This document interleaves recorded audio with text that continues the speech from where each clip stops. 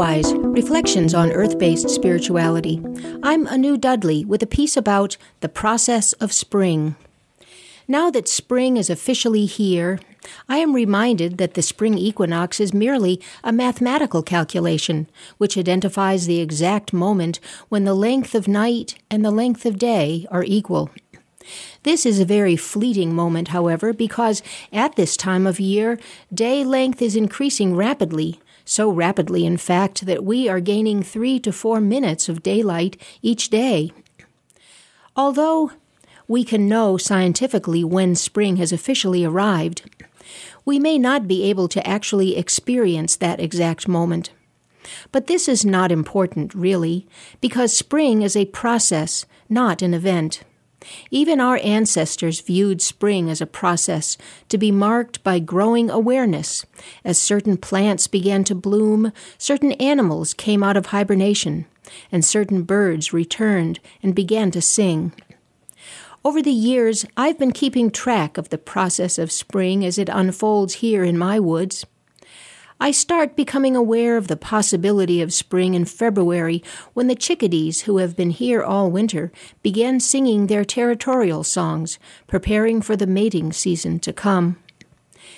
By the end of February, there is a notable increase in the amount of daylight and in the quality of the sunlight. Also, the pussy willows are beginning to bloom. I discovered this one day many years ago as I was out snowshoeing and happened upon a brook at the edge of the meadow. There, hard to spot against the snow, was a stand of pussy willows, their soft grayish buds opening up beside the ice-covered brook. By early March, the red-winged blackbirds arrive, perching on the dried goldenrod stalks, scouting for seeds in the bare patches in the meadow left by the melting snow. They sing Fogarty and flash their bright orange epaulets. Many consider the robin to be the harbinger of spring, but some robins have been here all winter, sheltering in the woods. When spring begins to melt the snow on lawns and meadows, the robins leave the woods, and others return from southern regions and begin flocking in great numbers, making them much more noticeable than the red-winged blackbirds. Besides the birds, the trees and plants also begin waking up. The sap starts to flow, and we can tap the maples and birch to make syrup. And all of this and much more has been happening before the astronomical start of spring. The yellow coltsfoot flowers begin to bloom along the stream edge, even if there is still shell ice on the water.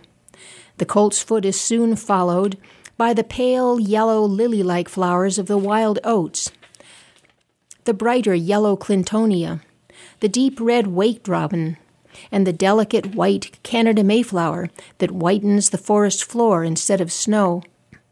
Soon the red maples bloom and drop their scarlet flowers onto the drifts of snow that have not yet melted.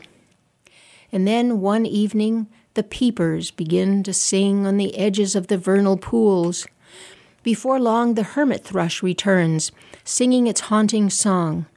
And all of this happens before that pale green haze settles over the hills and fields, announcing that spring is undeniably here.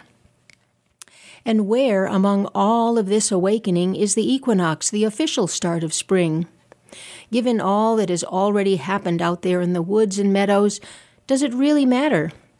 The earth and her creatures are awakening anyway, regardless of what the calendar says. And even we humans can sense that spring is arriving as we ourselves awaken to the process of spring. Blessed be. You've been listening to Earthwise, Reflections on Earth-Based Spirituality. I'm Anu Dudley.